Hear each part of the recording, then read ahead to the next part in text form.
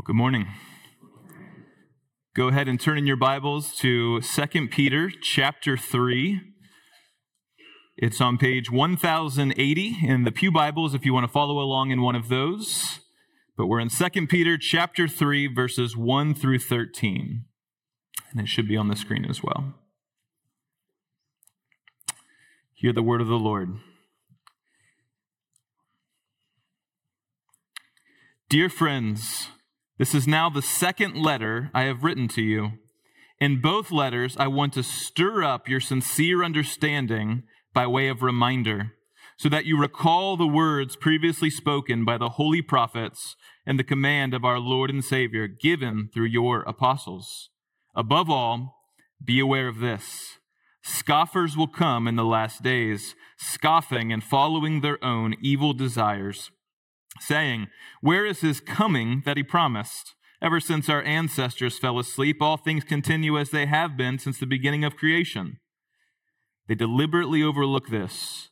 By the word of God, the heavens came into being long ago, and the earth was brought about from water and through water. Through these, the world of that time perished when it was flooded. By the same word, the present heavens and earth are stored up for fire, being kept for the day of judgment and destruction of the ungodly. Dear friends, don't overlook this one fact. With the Lord, one day is like 1,000 years, and 1,000 years like one day. The Lord does not delay his promise, as some understand delay, but is patient with you, not wanting any to perish, but all to come to repentance. But the day of the Lord will come like a thief. On that day, the heavens will pass away with a loud noise. The elements will burn and be dissolved, and the earth and the works on it will be disclosed. Since all these things are to be dissolved in this way, it is clear what sort of people you should be in holy conduct and godliness as you wait for the day of God and hasten its coming. Because of that day, the heavens will be dissolved with fire, and the elements will melt with heat. But based on his promise, we wait for the new heavens and a new earth where righteousness dwells. This is God's holy and inspired word. Thanks be to God. The day of the Lord. There's perhaps no other event in Scripture that ought to strike more fear into the heart of man, and yet perhaps no other event that is so neglected as this. And again in both the Old Testament and the New Testament, it is a day of judgment and reckoning for the entire world. We just heard from Peter as he speaks of this day. There are countless passages in the Old Testament that also speak to the day of the Lord. I will just cite two very short ones. Obadiah 1:15, "For the day of the Lord is near against all the nations. As you have done, it will be done to you. What you deserve will return on your own head." Isaiah 13:6, "Wail, for the day of the Lord is near. It will come as destruction from the Almighty." The day of the Lord, as you read it about in Scripture, is a fearful day. It is a day of dread. It is a day that is meant to strike fear and terrify the wicked and unbelieving who are resisting the Lord. And even the Christian should have a healthy, reverent fear of that day. Not out of a fear of punishment or to think that we might end up on the wrong side of Christ's judgment, but rather as you read the description of this total destruction and judgment, it is a day that is sobering and ought to bring about a serious just contemplation and effect within us. Last week we saw in chapter 2 the danger that this early church was facing as a result of the false teachers that were in their midst, that had infiltrated this young church. And Peter was writing them to try to combat the effects of these false teachers with their heresies, with their greed, their lust, and sexual immorality, and all manners of ungodliness that characterize these people who were seeking to influence the church. So the apostle sees this danger. He sees this church from a distance. He hears what they're being taught. He sees what they're trying to influence them to do and tempt them away into sin. And so he writes to them to exhort them to stay faithful, keep walking with the Lord. And he does so in particular by pointing them to this day of the Lord, the day of the Lord, the second coming of the Lord Jesus Christ. And the thrust of his message to them, and the thrust of his message to us today, the main idea of this text is this: the Lord Jesus will come again.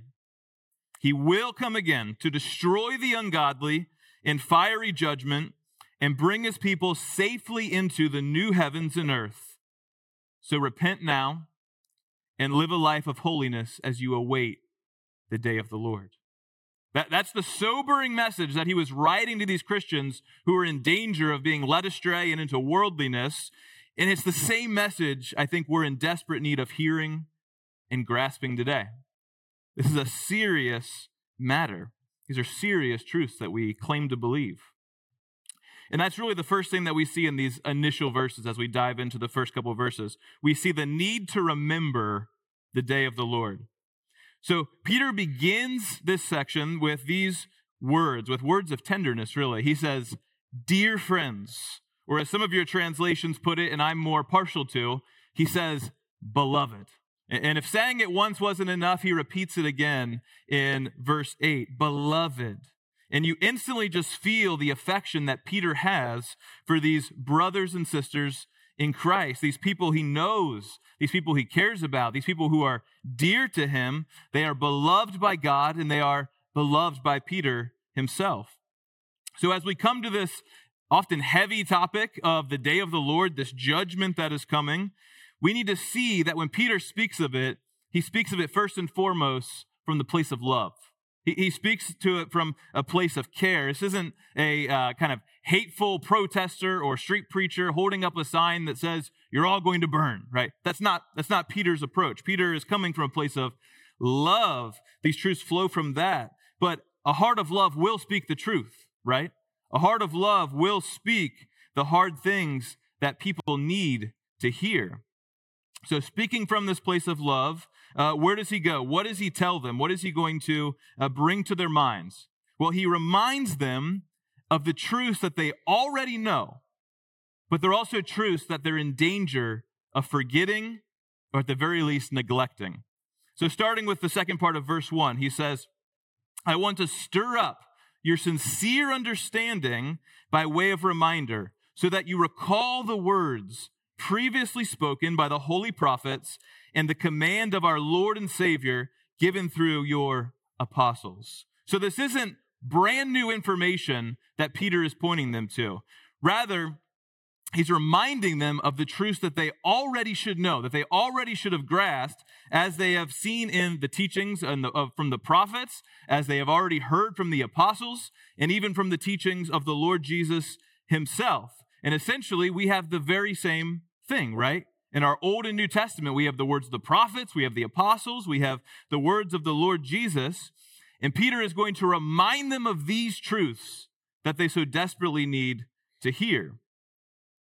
Now, what is his aim, though, in all this reminding and recalling and what he's bringing back to mind with these truths? Well, he tells us, once again, he said, to stir up your sincere understanding. He wants to stir them up in their understanding, their thinking. Literally, the translation would just be mind. He wants to stir up a sincere and devoted, pure mind. That is what he is after. He wants to arouse, awaken something within them. And at its most basic level, he wants them to know the truth that they have been taught and not be fooled by false teaching, right? He doesn't want them to fall for these heresies, for these other influences that are taking them away from the words of Christ. He wants them to know the truth. He wants them to hold orthodox teaching as they've been taught, as the Bible would reveal to them. But it's also so much more than just ascribing to the right doctrine. It's so much more than that. He wants to stir them up and awaken them once again to the realities of these truths. He wants them to not just know they are true, but he wants them to feel the weightiness of them in their lives. He wants their whole outlook, their whole perspective to be shaped by these incredible truths, especially by this incredible day that is coming. And he wants them to live in light of that day. And here's the problem. we are ever prone to letting the most important truths in the world become the most insignificant in our thinking. On a daily basis, right? I'll say that again. We are ever prone to letting the most important truths in the world become the most insignificant in our daily thinking throughout our days. Our vision gets clouded. We become concerned with all the wrong things. We get the things that should concern us just completely slip from our minds as we go about our days. And that is why our minds must continually be stirred up, continually reawaken to these glorious truths that God has spoken in his word. And it's really the same thing the Apostle Paul speaks of in Romans 12:2 that he is after there, where he says, be transformed by the renewal of your mind.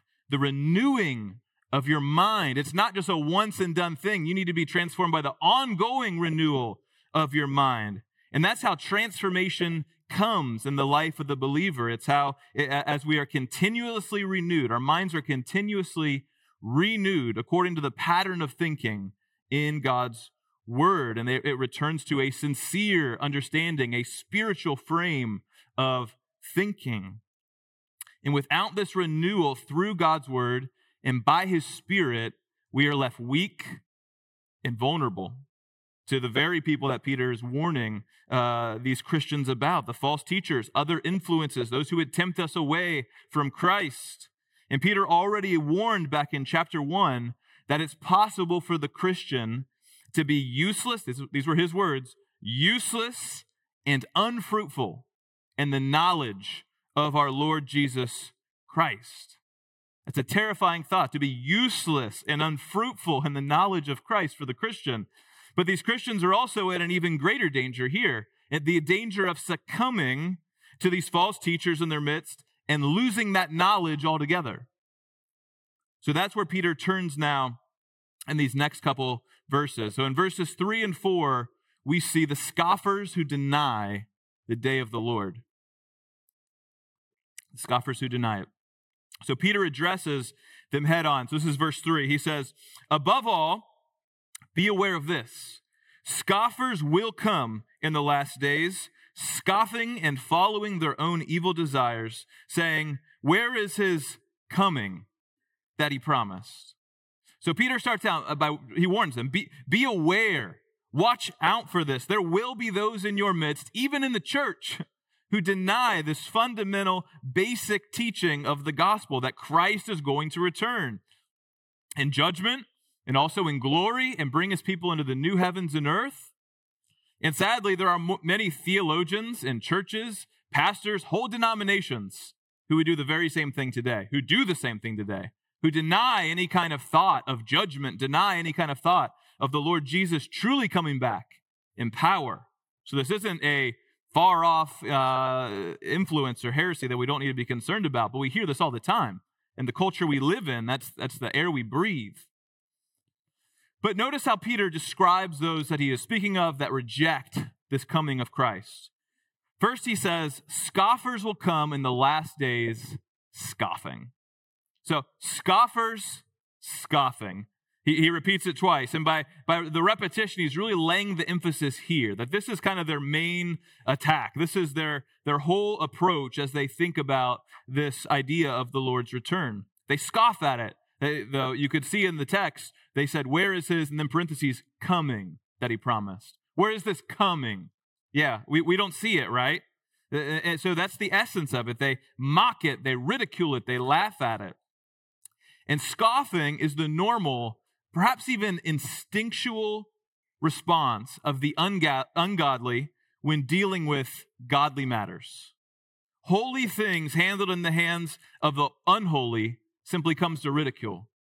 Do not cast your pearls before swine. They do not and cannot value the truths as they ought. And so what do? They treat it with ridicule. Unless the Lord opens their eyes to see the glory and to see the beauty and to see the truth, they ridicule, they scoff at it. You can read the lives of the prophets in the Old Testament. You can read the lives of the apostles in the New, and you find the same thing repeatedly. The truth is either believed and embraced and responded to with wonder and praise for the Lord, or it's scoffed at. It's mocked, it's ignored, it's ridiculed. It's the pattern you see again and again. You could think of the most sacred moment in history. The Son of God, the Lord Jesus himself, suffering on the cross for the sins of humanity, dying a slow, painful death as he bore the wrath of God for sins. And what is he met with from the people that he is dying to save? Scoffing. Luke 23:35. The people stood watching, and even the leaders were scoffing. He saved others. Let him save himself if he is God, if this is God's Messiah, the chosen one. The soldiers also mocked him. They came offering him sour wine and said, "If you are the king of the Jews, save yourself." It's a joke to them. They laugh at it. They scorn it. It's just ridicule. They mocked the Son of God on the cross.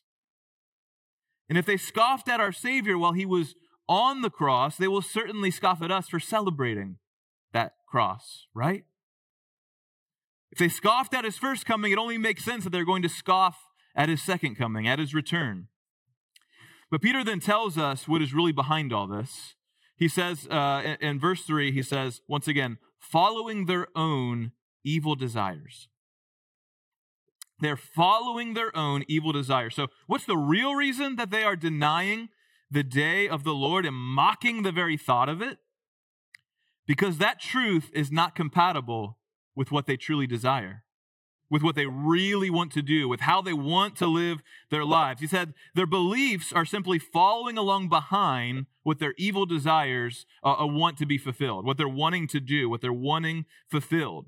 In other words, these are not free, unbiased, kind of just rational minds that are searching for the truth and following wherever their unbiased reason takes them. That's not what's happening. Peter says, no, you already see, in this case, they could see what these men very clearly were like. You already see them in their greed. You already see them in their lust. You already see them in this lives of sexual immorality and all manners of ungodliness. It is the evil desires of these men that are controlling their minds. That's how it works. Their desires are in control. It's not their free thinking leading them anywhere. They are following where their desires are taking them. So their own evil, sinful desires have such a grip that they shape the very conclusions that they reach. They believe what they want to believe so they can do what they want to do. And it's no different today, right? People believe what they want to believe so they can live however they want to live. But you can either submit your desires to God and be led by him, or you can submit yourself to your desires and be led by them. If you could track, that was kind of a weird way to put it. But you can either submit your desires to God and be led by him, or you submit to your desires and they are in control. They are leading where you go. They are ruling and dictating your life. Those are the only two options, and one leads to freedom and joy, and the other to slavery. Now, in verse 4, we are given a little glimpse into the thinking of these scoffers, these false teachers. It says, verse 4, ever since our ancestors fell asleep, all things continue as they have been since the beginning of creation. So their basic argument is a simple one. It's just, all things continue as they've been. There's never been this abrupt work of God doing any marvelous thing or changing things in the way that you are claiming. Look at history. Look at the world around you. Look at everything you know about life. Nothing like this is going to happen. You can go all the way back to our ancestors, which he's referencing the Jewish patriarchs. Go back even farther to creation. Things just continue kind of in this state of motion, this state of this flow that isn't going to be broke up. That's not going to suddenly stop. And of course, modern man has our own versions of that, right? Same basic assertion. Things are going to continue like this in this process of change and evolution forever, and we're just going to keep going down this path. There's not going to be any sudden intervention from God, no divine judgment, nothing like that to come. How silly to think that. But it's these objections that Peter's going to turn to now, and as he responds to their initial claims, he'll also then expand into the fullness of what this day will really be like. So that brings us to the next kind of point or section where we see the certainty and the nature of the day of the Lord. So in verses 5 through 6, he says that the scoffers who are saying these things, they deliberately overlook two vital pieces of information. There's two things that they totally overlook in their response to this. He says, first, they overlook the fact of creation itself. By the word of God, the heavens came into being long ago when the earth was brought about from water and through water. So it was by the word of God that all of this came into existence. It was by his word, him speaking, everything came to be. And he adds, from and through water, which is a reference to Genesis 1:2. That's the first thing they overlook, creation. The second thing is the flood. He says, through these, that is, by the word of God and water, the world of that time perished when it was flooded. But why does this matter? What does this have to do with what they said, where he is going? You can maybe see some initial things in his response to things are not going to continue as they always have. But more than that, he's really laying the groundwork for everything that is going to follow in what he has to say. Because as we'll see, the day of the Lord is a day of worldwide judgment on the one hand, and the creation of a new heavens and a new earth on the other. So Peter is essentially saying, God has already done this. He's already created a universe. He's already brought a worldwide judgment. Of course he's going to do it again. He's going to bring a judgment once and for all that is greater than even what the flood was, and he's going to create a new heavens and earth that are far greater than anything we've seen yet. But he's already done it. It's already occurred. Of course it can happen again. You're overlooking this basic fact of Scripture. Now, Peter has a lot to say about this coming day of the Lord throughout this next chunk of verses. So I want to pull all these together and kind of summarize them under two basic questions. So the first one will be, is what will the second coming of Christ, this day of the Lord, what will it be like? How does he describe it? And the second is, why isn't it still here? Right? All this talk all so long ago, why hasn't it come yet? But first, what will the day of the Lord be like? Well, verse 7 summarizes what is taught about the day of the Lord all throughout Scripture. He says, the last part in particular, it'll be a day of judgment and destruction of the ungodly. It is a day of judgment and destruction of the ungodly. It is a day of reckoning and judgment upon all who refuse to worship the Lord as they ought, for all who follow evil desires rather than follow the Lord, for all who reject the cross and the offer of free forgiveness and pardon. It's a day of destruction of the ungodly that is coming. Not only that, but it is a day of destruction for the entire world as we know it. Look at the language Peter uses throughout this text. He says in verse 7, the present heavens and earth are stored up for fire. Verse 10, the heavens will pass away, the elements will burn and be dissolved. Verse 12, the heavens will be dissolved with fire, and the elements will melt with heat. It's destruction of the world as we know it. And this future judgment resembles the two probably greatest pictures of judgment in the Old Testament. We see resemblances to the flood, which has already been mentioned, and also the judgment on Sodom and Gomorrah, which Peter said back in chapter 2, verse 6. He said they are an example of what is coming to the ungodly. So these two judgments are already a picture of what is to come when the day of the Lord comes. The scope of it will be worldwide, like in the flood. There will be nowhere to run, nowhere to hide, nowhere to get away from the wrath of the Lamb. It is coming. But instead of water, this judgment will come by fire, like that of Sodom. It's hard to imagine even what this day will truly be like and what it will entail. Far worse, what it will be like to experience it. In our modern age, we get a very small glimpse of what this scale of destruction is like when we see things like the atomic bomb or the destruction that nuclear weapons are capable of in a moment, where things that seem so permanent and so fixed are just utterly destroyed and dissolve and melt and are just consumed in a moment. But even that is so small compared to what Peter is saying in this passage. He sees all of creation from top to bottom being consumed with fire and dissolving. So you lift up your eyes to the heavens, fire. You look around to the earth, there's fire. Everything is being consumed in judgment. Look to the elements or the heavenly bodies, as the ESV translates it, which I think is what Peter's getting at and is a reference to stars. You can study that more on your own. It's a reference to Isaiah 13. But all of these things that seem so fixed, so permanent, dissolve like they are nothing under the judgment of God.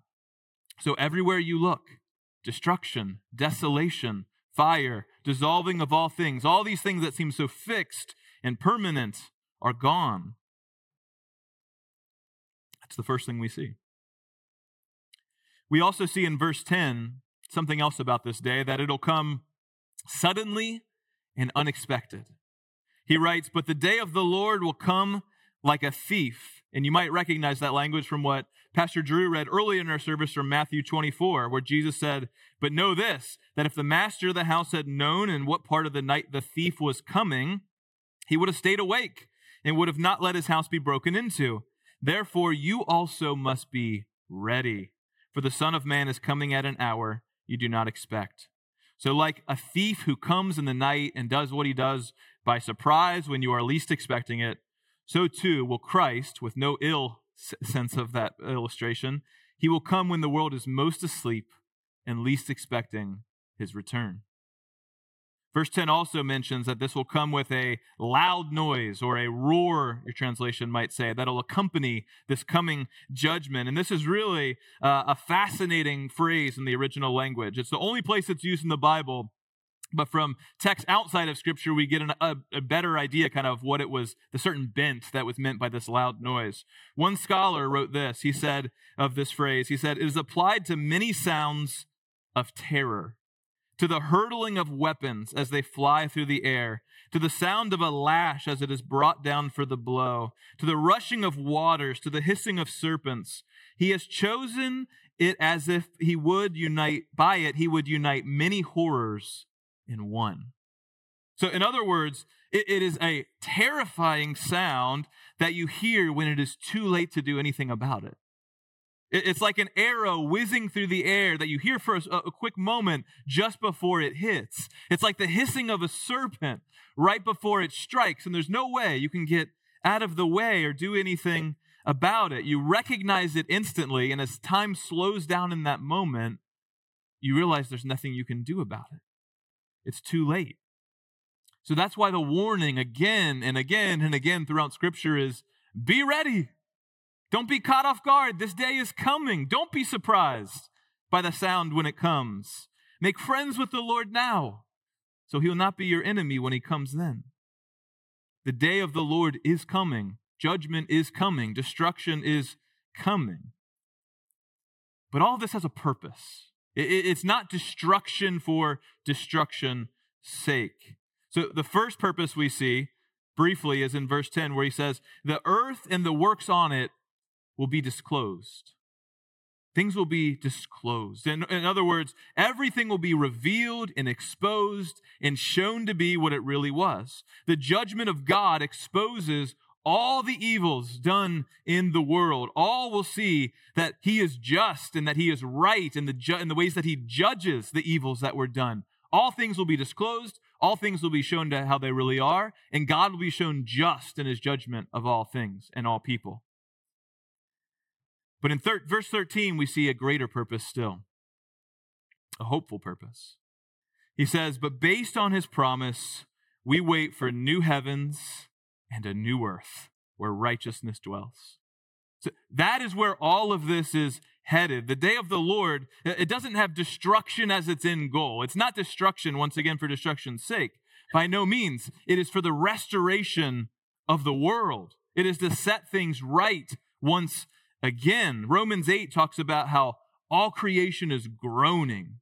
Creation itself is groaning, not just humanity, but creation is groaning. Every part has felt the effects of the sinfulness of humanity. We have defiled the earth with the presence of sin, and we've brought unknown troubles throughout all of creation. Things are not how they ought to be. So God is going to burn up and dissolve every trace of sin, every ounce of evil and pollution that sin has brought into our world, so that the original intention of life and flourishing and beauty and righteousness will be present as they ought.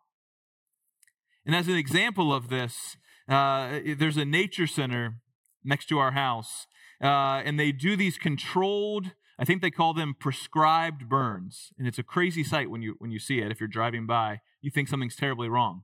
But they kind of go through their fields, and first time we saw it is from our driveway, just looking across, and you see these huge flames. They are 8-10 feet high. These flames just going throughout this field in this very controlled, prescribed manner. They burn the entire field. Everything in that field is burned up in the flames as they move through. But they have a very specific purpose in doing this. They are burning away all the invasive plants, all the weeds that do not belong, all the harm that comes through these plants and how they harm the ecosystem and how certain things flourish or don't flourish as a result. And as they burn them away, these invasive plants have shallow roots, so they are removed for all, or at least until weeds come back, the seeds fall, in this example. But they burn away, and what happens is those native plants are able to thrive. They have deeper root systems. They belong in that field, and so they thrive. The next season, it looks healthier and healthier, and they do this on an ongoing manner to keep making it healthier and healthier as a field. But God will do the same thing once and for all across all of creation. The fire of judgment serves to purify the earth and remove every ounce of the pollution and harm that sin has brought into God's good creation, so that it might be restored to the paradise it was meant to be, and that even something might be greater than the original creation, that it might become the very dwelling place of God in the midst of his people.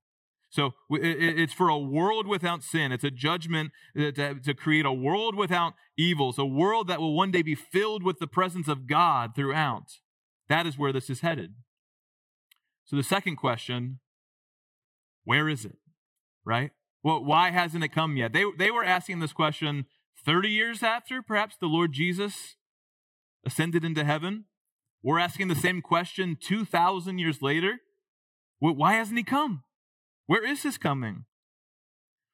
But thankfully, Peter answers that question for us in these verses. And he does so by pointing us to the very character and the nature of God himself. So first in verse 8, he says this. He says, "Dear friends, don't overlook this one fact. With the Lord, one day is like 1,000 years, and 1,000 years is like one day." So his first point is this. He says, essentially, God exists outside of time, or at least outside of our understanding and experience of time at the very least. So his perspective is completely different than us. He doesn't operate on our sort of frantic, hurried, whatever you might say, approach to time. He is sovereign over by it. He is not affected by it the same way that we are. It's not that he's delaying or holding out on you. It's not that he's promised you something that he's not coming through on. It's simply that your view of time is too small. Your understanding of God's purposes is too small. In the scriptures, they speak of the return of Christ with this kind of perfect tension that perhaps you have felt as you read through the different things that Scripture has to say about this day. So on the one day, what we read a moment ago, or looked at a moment ago, was that we should live with eager expectation for this day. We should live as if that it could arrive at any moment. It could be any moment, so be ready. Don't be caught off guard. Be prepared. But at the same time, as we wait on our eternal God to work according to his perfect plan, according to his own timing that Jesus said not even he knew, you can think about how that works. So we are told to be patient. So be ready, don't be caught off guard, be ready, but be patient, because you don't know when it's going to come. Maybe it'll come in your lifetime, maybe it won't. Maybe it'll be 2,000 more years, maybe it'll be before I'm done speaking. So be ready, but also be patient. The second way that Peter answers the question as to why hasn't he come yet gives us a glimpse into the very heart and desires of God. So verse 9 tells us, The Lord does not delay his promise, as some understand delay, but is patient with you, not wanting any to perish, but all to come to repentance. So why does he tarry? What is the reason for this seeming delay, if this staggering, crazy judgment is coming? Why isn't it here yet? Well, simply put, it's because he loves you and doesn't want you to experience such a thing. If you are outside of Christ, if you are not a follower of Jesus, he is waiting for you to repent. He loves sinners. That's what we see all throughout Scripture. As deserving as we are, as ungodly sinners, God loves us. God is gracious towards us. He still loves the ungodly. That's the very reason Christ Jesus came, was to save sinners. That's why he came first in that way to the cross, not for our destruction, but for our salvation. He takes no delight in the pain or the death of the wicked. Look at the cross. He would rather perish himself under divine judgment than have you bear that for yourself.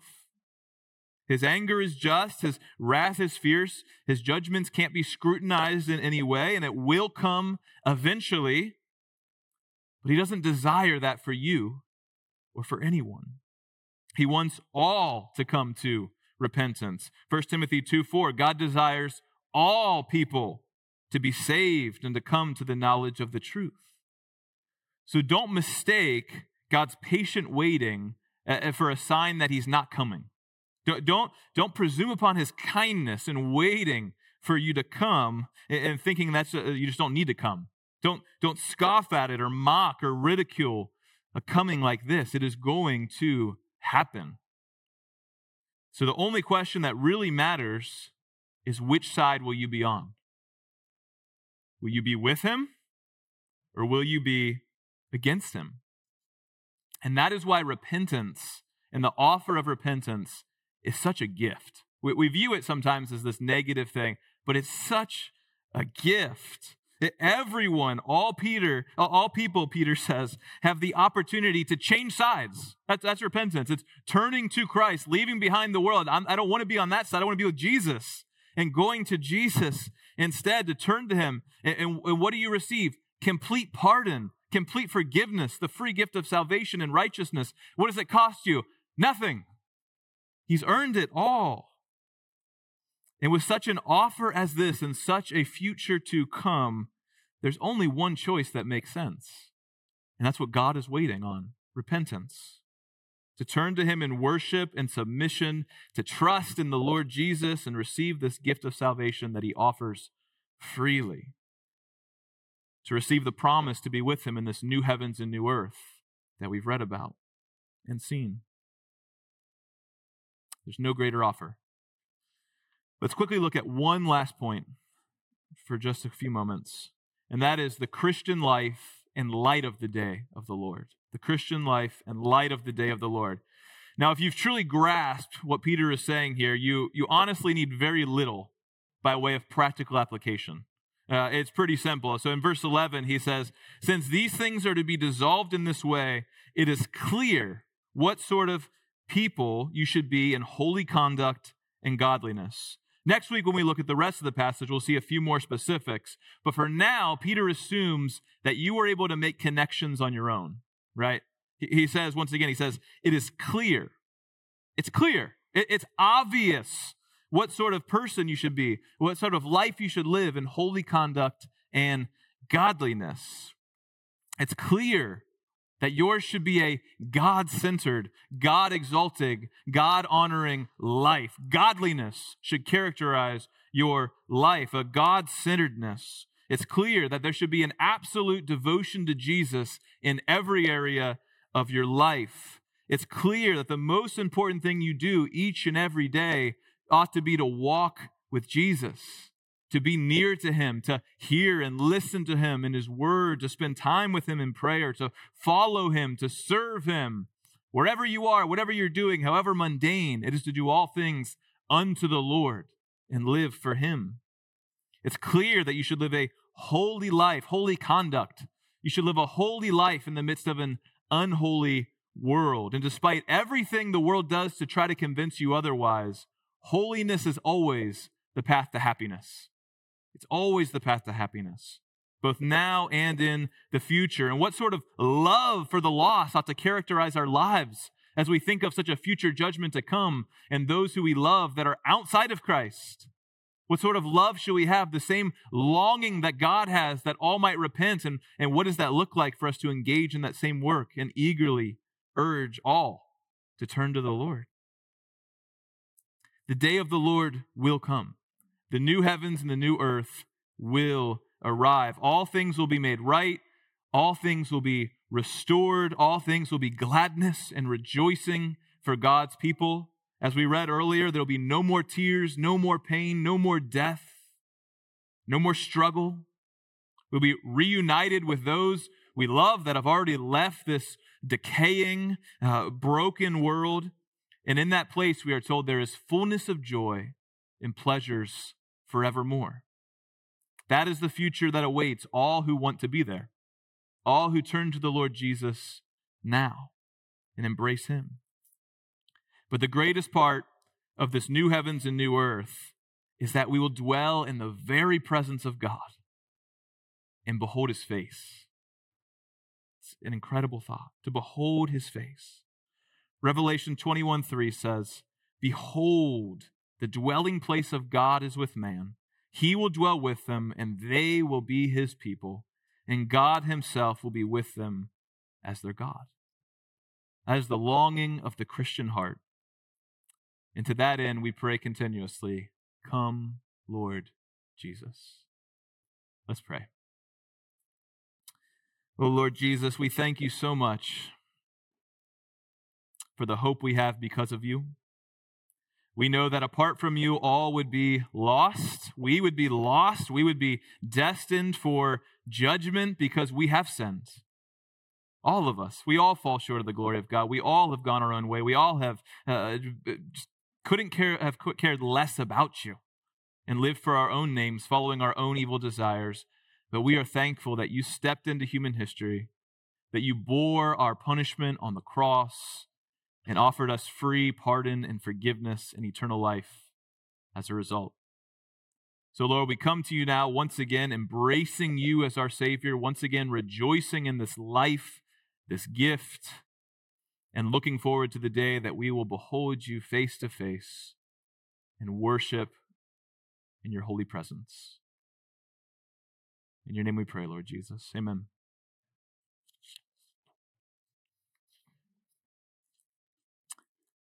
We'll take a moment of silence now as we prepare our hearts for the Lord's Supper. So use this time to silently pray for a moment.